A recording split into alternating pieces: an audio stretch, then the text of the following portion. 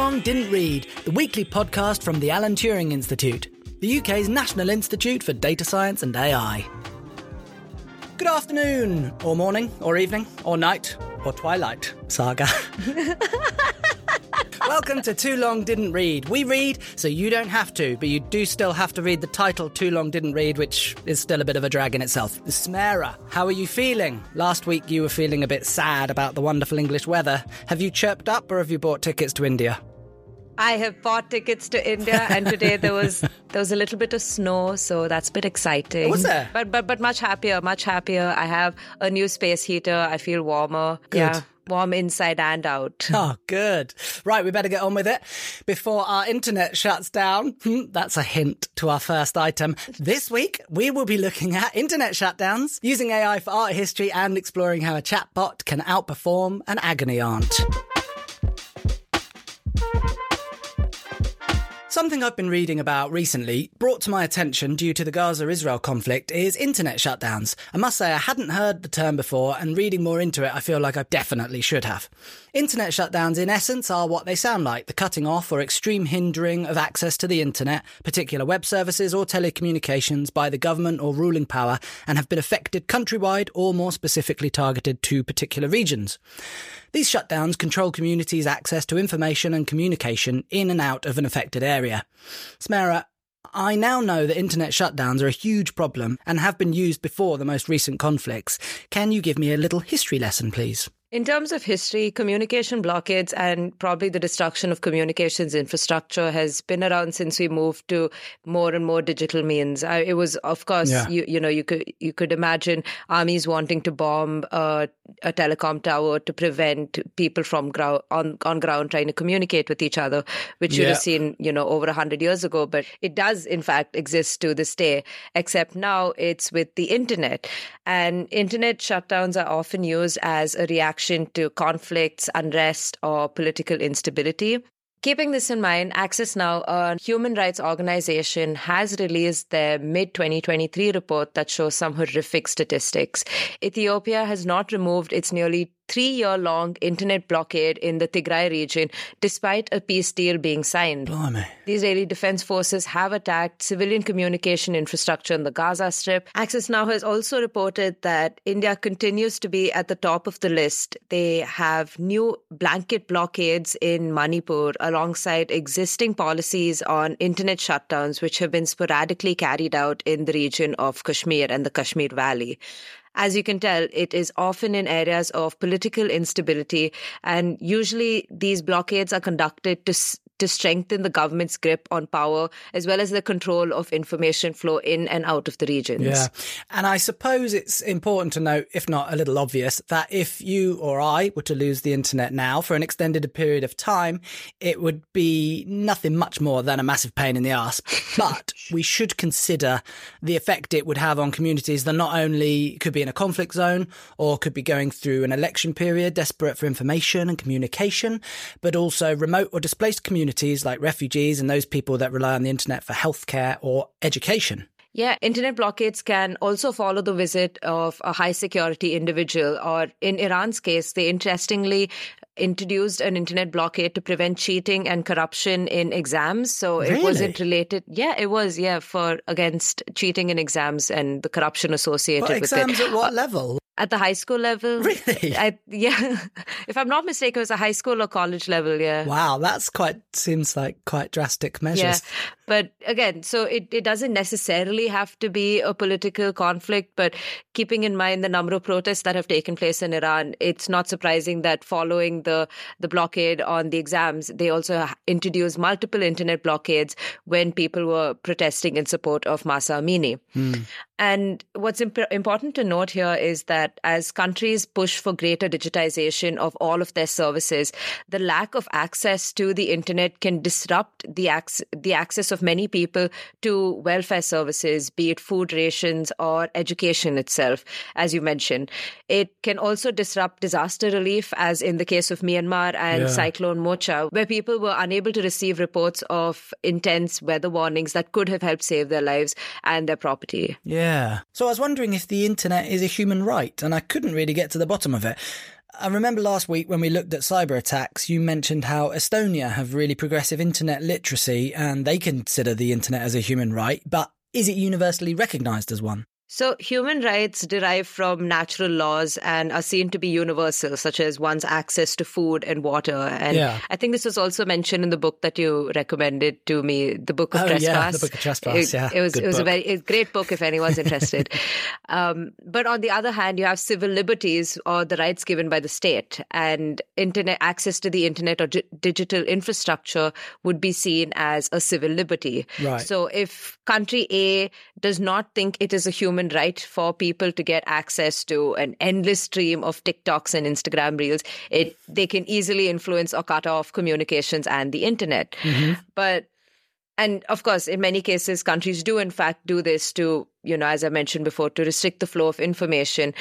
But it's interesting because freedom of expression is seen as a human right, but is regularly restricted around the world, be it in France or in India. You see so many cases of it taking place. Yeah. So I was reading some of the articles from the ICCPR, the International Covenant on Civil and Political Rights, and a few of them, such as Article 19, which states that everyone has the right to their own opinions and to be able to express them freely. We should have the right to share our ideas with who we want and in whichever way we choose. Like, to me, that suggests that you could put the internet in there as a tool which helps you realise human rights. Mm-hmm. Yeah, I think it's interesting because I think with the times that are changing, human rights should start reflecting the new era that we live in and the new realities that we live in. But more specifically, if we just work with the laws that are currently available in the articles and the way in which they are phrased, one can argue that if the disruption of one's access to the internet is a disruption of one's access to essential needs and their actual fundamental rights and freedoms like food and water, then you could argue that it is in fact it's going against the fundamental rules of It's sort of more like if it inhibits a human right, then by association it becomes a human right almost. You can use that as a defense. Like if something's blocking it, then your human right is affected. Some argue that access to the internet is a human right and that restrictions, when they are put in place for whatever reason they may be, these restrictions should meet the principles of proportionality. But it is also argued that in many cases, countries just do not meet that proportionality test. Even though India is signatory to the ICCPR, which you had mentioned, as well as multiple G7 statements on the freedom on the internet and freedom of expression, they have routinely introduced these blanket shutdowns, and they often hurt minority groups, be it lower caste groups like Dalits or tribal groups. And these are groups that are often already pushed to the fringes of society.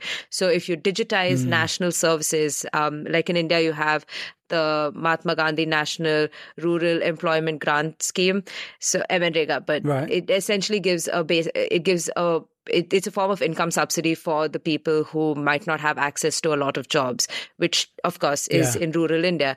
And when they digitize these services, a lot of people were unable to access or get the money that they needed to get, which can disrupt the access of not only one person, but their entire family. Their children are dependent on this source of income.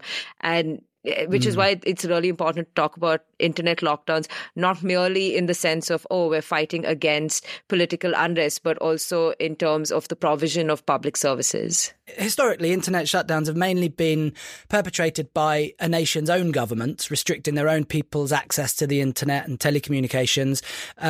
But Russia have weaponized it recently and imposed internet shutdowns on Ukraine multiple times since their conflict began. And more recently, the Israeli government have shut down communications in Gaza. Is this something we can expect more of? Other states shutting the internet down as a form of cyber warfare? It's interesting you bring up cyber warfare because of our previous episode and you know how hard it is. It's almost like I just learnt that phrase, which I didn't. I didn't know that one. No, in the case of Russia attacking Ukraine, you could argue that you're destroying civilian infrastructure, which is, of course, enshrined in many human rights doctrines as that they should be protected. But again, in the cyber domain, it's really hard. And we've already explained that in a previous episode. But in terms of expecting more of these cases in the future, I think it is just because of the sheer amount we are digitizing and the sheer amount we are relying on internet infrastructure. And very particularly in the case of conflict areas, controlling the access to the internet can limit the flow of first-hand accounts of brutalities or destruction wherever they may be. Yeah. And states can use this as a means to prevent what they see as the radicalization of people and the strengthening of networks of people who are opposed to the current government. And it's important to note here that there is and seems to always be misinformation and disinformation on any war, regardless of which side you stand on. Yeah. But see episode 1 of Too Long Didn't Read. Yes, episode 1. Yes. For misinformation. And episode 7 for cyber warfare. Sorry, carry on. Yes. But in this case, if you only have sanitized and pre-approved messaging that is being permitted to share to a larger audience, it does contribute to that obfuscation or disfiguring of on-ground realities. Yeah. So I suppose to build on that, are we going to experience wider controls by external parties? And to bring sort of AI back into this chat, I recently met a Jordanian Palestinian who currently lives in the UK and has been posting about Palestinian struggles for years. And up to now, she hasn't had a problem. But recently, she's experienced shadow banning, which is where her posts are seen by significantly less people than usual. So looking into this idea, I read a number of articles about users of social media accusing platforms of selectively censoring posts for unknown reasons. I'm guessing AI plays the part of keyword spotter here, but it's another reminder, isn't it, to be conscious of who we're giving our data to. Can we expect to see more of our familiar tech and AI companies playing sort of subtle roles in wider conflicts? Yes. A key element of this, as you mentioned, is the keyword identification. So social media platforms can identify certain keywords or graphic images, be it video or image content, that could potentially be harmful or very graphic in nature, which is often the case when it comes to the reporting of certain conflicts. And you can argue that this is being done for the common good and that this is done to ensure that people aren't subject to viewing such harmful content or violent content. But we should also be aware that if shadow banning, as the term is used, does take place, it might be seen as a form of censorship in a very unbalanced way when only certain perspectives are being shared and other perspectives might not reach the audience that it should be reaching.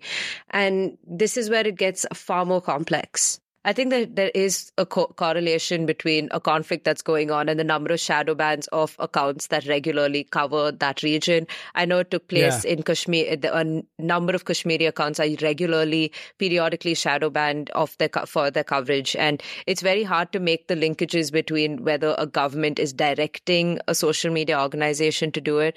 But nonetheless, it does mean we have to open our eyes to the control that these organizations have, these social media platforms that can restrict information whenever they choose to do so. With enough money, maybe they want to do more, and with enough political pressure, they could be forced to do more. So it's... It's strange, isn't it? We're taught to listen to every angle or voice before deciding what to believe. But when all the voices could essentially be misinformation, chatbots, or have massive holes in due to internet shutdowns or shadow banning, we're not actually getting a fair representation of all the voices. Yeah, we're all still in a very social network, like the fact that you don't trust them, it means you should also apply that level of distrust to every piece of information you're getting. Well, that's cleared that up. As clear as very muddy mud. Trust no one. Let's move on. I was interested to read about the launch of AI Labs this week, a new course run by BIM University. The course will be a hub of research, exploration and advancement in applying AI within the creative industries. I went to BIM, Smera, before it was a university. Aww. Brighton Institute of Modern Music, where I studied contemporary songwriting. Oh, that's lovely. I think you need to release your album. I have. It's on Spotify. What? Oh my God, send me the link. Send me the link. It's just my name. But needless to say, it wasn't like a smash hit. I finished university and then went into the employment world and then realised I wanted to be a musician. So I saved up and went back to school. Oh, wow. What did you first study then? Media and visual art. Oh, wow. Anyway, this is not the Jonah podcast, and we would have far fewer listeners if it were. So, as we know, there are a lot of concerns when it comes to creativity and AI. We've seen the writer's strikes in Hollywood, how generative AI is essentially stealing and not crediting artists' work, and how musicians are being recreated and sometimes used without their consent. But I want to talk a little about the way in which AI can broaden our understanding of art. Ooh. I was reading about a load of scrolls that were burned and buried in a Roman villa when Mount Vesuvius erupted in AD 79, and recently, with the help of AI, researchers are beginning to be able to read them. It's early days, and so far the only word we have is, can you guess the only word from these Roman scrolls, Smera? Nero. Nero, that's a good guess. Food. Is it food? Food. It is not. The word is purple. Oh, because of the purple robes of like the elite. Maybe. Or maybe just someone was writing their favourite colours. My daughter does that all the time. We can't read too much into it, but it was really amazing. Google it, listener, and we'll link it, obviously. The scroll basically looks like an overcooked Yuletide log. The research was all part of a competition to see who would be the first to decode a word from this. And yeah, it's really interesting. Anyway, imagine what this technology will allow us to see. I'm guessing it opens doors for loads of historical advancements. Maybe with these methods, we'll be able to decipher more of the cuneiform or symbol-based writings on the clay tablets from Mesopotamia from 6,000 years ago. We could, but I'm actually really I'm far more interested in deciphering the Harappan script of the Indus Valley civilization. It was a river valley civilization that flourished in north and northwestern India around the Indus River. Interestingly, where the name India or Hindustan or Industan comes from. Sorry, but that was a side fact. Good side fact. But yeah. It's been around for ages, but no one has successfly deciphered the script. Like None of it. There's absolutely none that they understand from this. Okay, so there were many theories, all right? There were many theories on what might be the key to deciphering it, and it might be an inscription that's there in a cave in southern India. Yeah. Where they, believe people from the Indus Valley eventually migrated to. Right. It's a very, very interesting story because a study was done by these researchers at MIT, and they tried to apply machine learning to the Harappan or the Indus Valley script. They tried to replicate previous success in deciphering Linear B, which was a Proto-Greek language. They managed to train a model to decipher it quicker than the two people who were actually studying. I think their names were Michael Ventris and Alice Colbert, who they took 6 decades to decipher the script, Linear B. But with the new machine learning model, they were able to identify, I think, 67% of it really well and far quicker than, of course, it didn't take 6 decades for them to do it.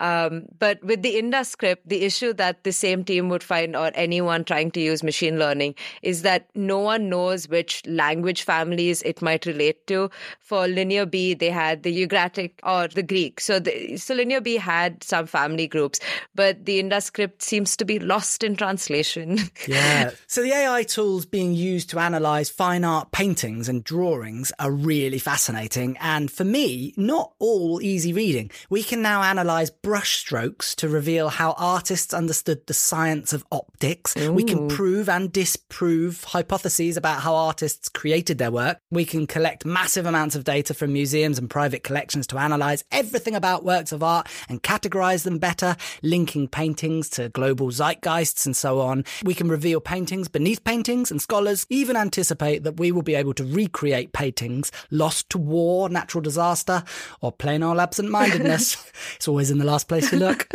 That's nuts, isn't it? That we might even be able to recreate works of art that we know existed but no longer do in the physical realm. Like, what does that mean? Is that it's almost like the recreating a painting that was never there.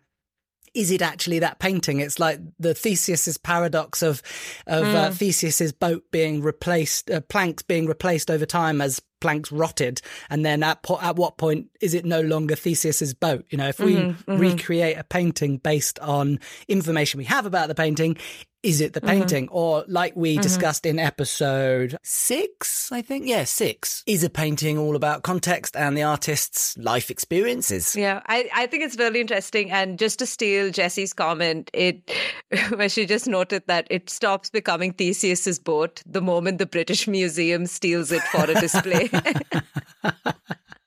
Yeah, I think it's really interesting. I'd only add that there might be an issue of anachronism or ahistoricism. So we'd have a model that is using the data that we collect as humans, which we have structured and classified, and it's going to use that data to kind of figure out what a piece of art means or what else it could have meant or where a related piece of artwork could be.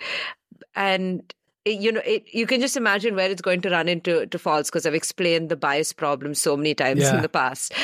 But this is more of a temporal bias, but could be other forms of biases as well.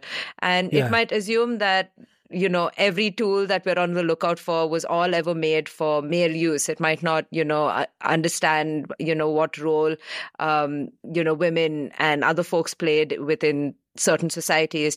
It might even... seatbelt. Like the seatbelt. Yes. It might even say that the earth revolved, it might make claims that in interpreting a piece of artwork, that the people during this time knew that the earth revolved around the sun in like 1000 Common Era, which we know not to be true. And that, if you actually made that kind of claim, you were probably ostracized and beaten up by the church. But, you can imagine how those kind of claims might, but you can imagine like if it makes those kind of assumptions, it might be wrong. But at the same time, it might be good to use a model that doesn't have our own inherent ideas of what the past might look like, and might find that one answer that could link all of these different aspects together. Ooh, that's a thought. So all these methods are amazing and probably inevitable, and I'm sure there'll be loads of interesting things that we can learn about history and art history, but it's bonkers to me when we use it for art creation rather than analysis. Art is the creation formed by experience, process and emotion. The finished painting, song, film or book is the final part of the art itself. It's part of the process. It's just one part of the art. Yes. in my opinion. Yes, no, I think you share the opinion of many people, including ethicists. And I think that sentence is pretty empowering, especially for artists facing off with machines today. But you're an artist too, Jonah. How does the machine age in art seem to you? Well, I think creating my own forms of art, if I would never probably call myself an artist, but I'm not an unpopular artist. I'm not a popular artist. And I think... See, that's the best kind of artist. Yeah, well, I think you're on the fringes, it's subculture. It's the most freeing. And it was when I mentioned, I went to a music college. That's because I wanted to be a musician. And, we did have a little management and a record label and whatnot.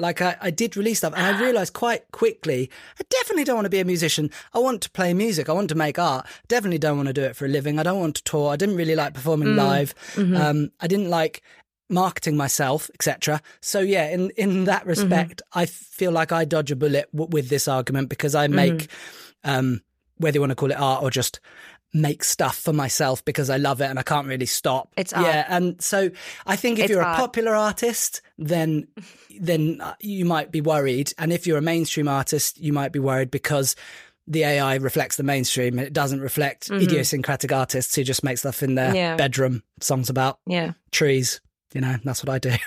I'm actually writing a concept album about trees. Each song is a different tree, and the song will reflect. That's really nice. And they won't be really direct. It'll just reflect the je ne sais quoi of a tree. You can tell I'm an artist because I spoke in French. Let's not talk about me anymore. A couple of weeks ago on this podcast, we talked about how generative AI isn't creating art if it isn't working with emotion and experience. And I suggested that artists will rebel by not analysing their artwork. The academic side cannot be scraped by AI. And I mean not analysing their artwork online. So then the AI have got nothing to scrape about the context. So the painting or work will always be available to copy in its physical form, but the context wouldn't. But if you subtract the explanation, then we could find ourselves having to rethink how we interpret art, which I think is a really interesting sort of avenue. Yeah, I think I was just mentioning it before that, if we remove all of these inherent human ideas that we have about how the world is and, knowing all these wars existed means you're going to make those connections. Yeah. But it'd be really funny to kind of see how, art is probably going to be interpreted. But speaking of misinterpretations, I was looking, when I was reading into it, I found that Jacques-Louis David, his painting of Napoleon, it's this massive one when Napoleon's on this horse that's it just looks like it's conquering the Alps. Yeah.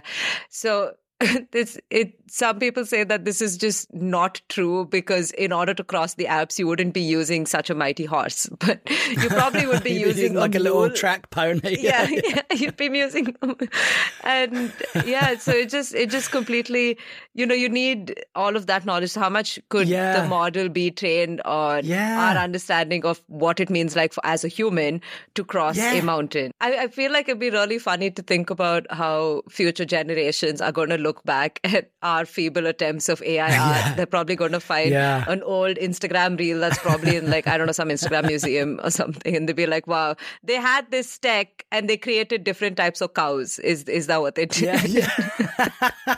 But there will be AI art will be a thing, and we'll have to accept it and we'll have to embrace it and explore it, right? Because it's going to happen. Like, you might as well accept the inevitable and see what value you can get from it. Anyway, maybe the rebellion will be artists turning to live performance. Maybe we'll all be doing interpretive dance soon.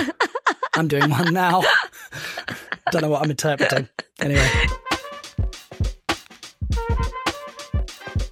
Do you remember in 2014 when... Wait, do you remember 2014? Were you born then? I'm just not going to acknowledge this. Okay. Well, the Samaritans had a brilliantly well-meaning idea called Samaritan's Radar. Basically, it was a free plugin which used an algorithm to allow Twitter users to monitor each other's posts. The algorithm used keywords and phrases to flag tweets which indicated someone might be struggling to cope and would send an email alert to users who had signed up to monitor that account. The people being monitored were never notified or asked for consent. Great idea in theory, and maybe it saved some people from harm. But reading that in 2023, it's clear to see there are ethical risks, aren't there, Samara? And there are. I think that consent part is honestly really troubling. And it's a bit it adds sketch. to like the surveillance thing that, no one wants to be around. But I presume in 2014, there was far more like genuine naivety about these things. You say that. I hope there was. You say that. Yeah. I mean, I don't know. Saying the story of like how this algorithm was able to pick out instances where they might be at risk. And I know there are a lot of people on the internet who, use humor as a method of coping. And in using that, they might actually say something which might not be treated as a trigger event. So I don't know. I just wonder if like an algorithm's going to pick up on those kind of aspects. Yeah, right. An article that the third member of our team, the silent but vital Jessie, sent me this week is built on a statement from the British Association of Counselling and Psychotherapy warning that the NHS should not use AI chatbots to solve the backlog of people waiting for mental health appointments. There are almost 1.9 million people in England on the NHS waiting list for mental health help or treatment, and wait times can be over a year. The fact that 78% of mental health patients seek help from the emergency services clearly illustrates the scale of the problem. Samara, obviously, talking to a human is going to be far more helpful for someone struggling with their mental health.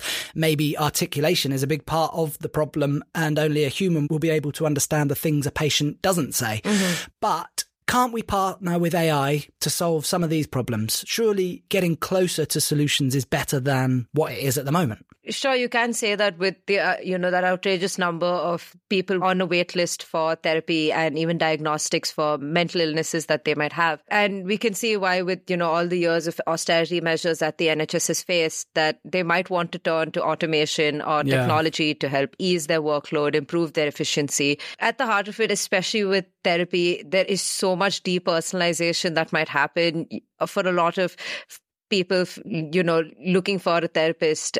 you need that relationship that's set up with them. Sometimes you might go to 2 or 3 therapists before you actually find the one you are comfortable with. And with a bot, okay, so I don't like this bot. Who else am I going to go to? You could ask the bot to change its vibe. I'm not vibing with you right now. Could you get me someone else? Next bot. And of course, as with any other form of health technology, there are those fears of discrimination.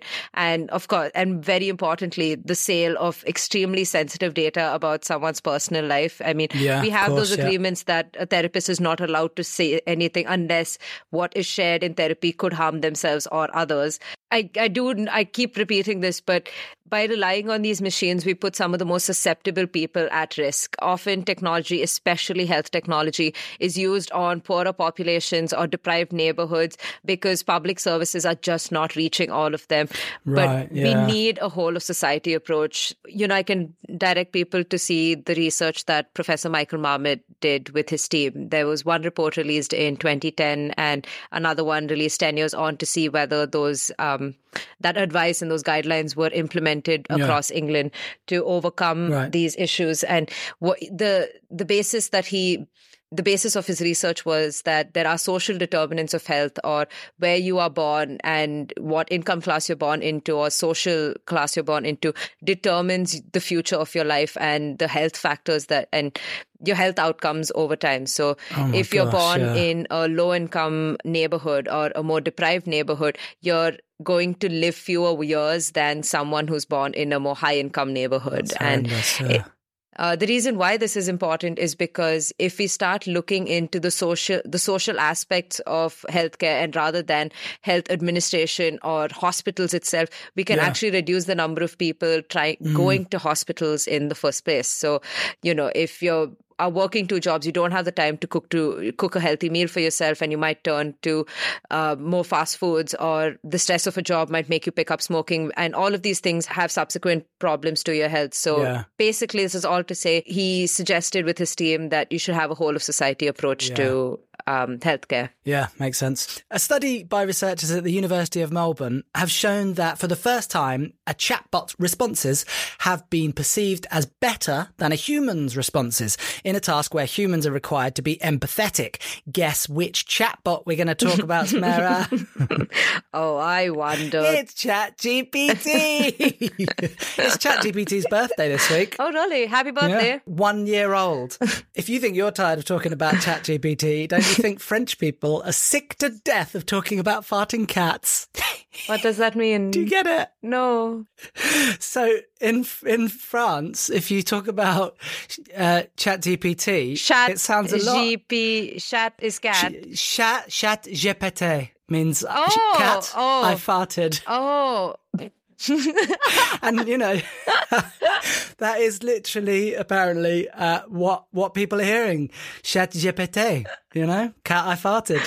Anyway. Okay, thank you for the explanation. It's funny. That's all right. I like to bring some of my academic research into the debates. Yes, that's very important. Stakeholder engagement, as I've said. That's right. So the study used ChatGPT-4, ChatGPT-3 failed, but ChatGPT-4 succeeded. Mm-hmm. And they said each of our 400 participants were presented a dilemma along with the responses by both ChatGPT and a professional advice columnist. We didn't disclose where each response was from. About 3/4 of the participants perceived ChatGPT's advice as being more balanced, complete, empathetic, helpful, and better overall compared to the advice by the professionals. What do you think of that, Smera? Are you essentially saying that this was a form of the Turing test and that they could not tell the difference? Well, they're saying it's better.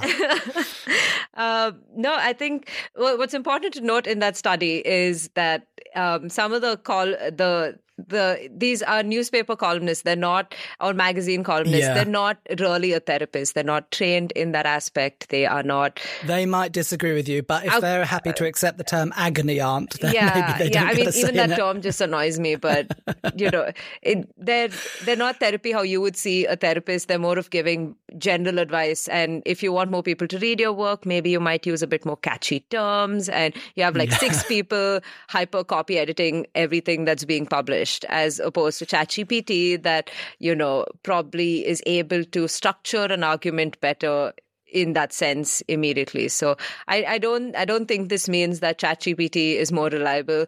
Also, because at the end of the study, if you see the study, which is open access and available, the participants actually said, despite feeling like ChatGPT gave better answers compared to this professional advice columnist, they actually would prefer going to a therapist and they would not turn to ChatGPT. So, I didn't read that far down in the article. I was too excited about ChatGPT.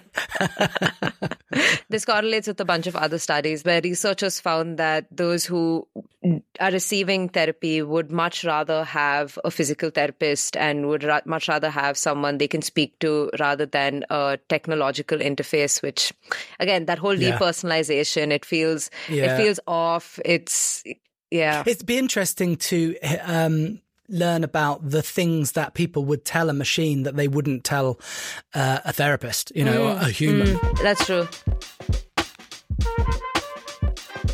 Listeners, from here on in, I will be taking over the post of Positive AI Newsbringer, not because I'm some power-hungry entitled Wally, nor because I'm a puppet for evil corporations who wish us all harm, but because Smera is a jaded mid-20s emo kid and can't handle the optimism anymore. But I mastered false optimism years ago as an armour for life's relentless disappointment. So here goes. Do you want to hear what I have to be positive about in the AI world, Smera? Yes, I do. Please also give me some tips on how to, deal with the world. So what do you have, Jonah? What's our news for this week? Well, I thought you would like this one, Samara. I liked this one, and I thought you would like this one too. It's a great example of AI being created for communities that haven't been very well catered for in the past. Ooh, your fave topic, right? It's true. I do like some empowerment of vulnerable communities. Yes. So, though native speakers of English make up just 5% of the global population, the language dominates the web and has now come to dominate AI tools too. Mm-hmm. Africa is home to approximately 1/3 of the world's languages. That's somewhere between 1,000 and 2,000 languages, which is amazing. Yeah. And although ChatGPT claims to support a handful of those languages, the results are said to be pretty laughable. A new tool developed by Jade Abbott and Polonami Moiloa is trying to use machine learning to create tools that specifically work for people living in African countries and speaking African languages. They have called their tool Vula Vula, which means speak in Sitsonga. And so far, it can identify 4 languages spoken in South Africa: isiZulu, Afrikaans, Sesotho, and English.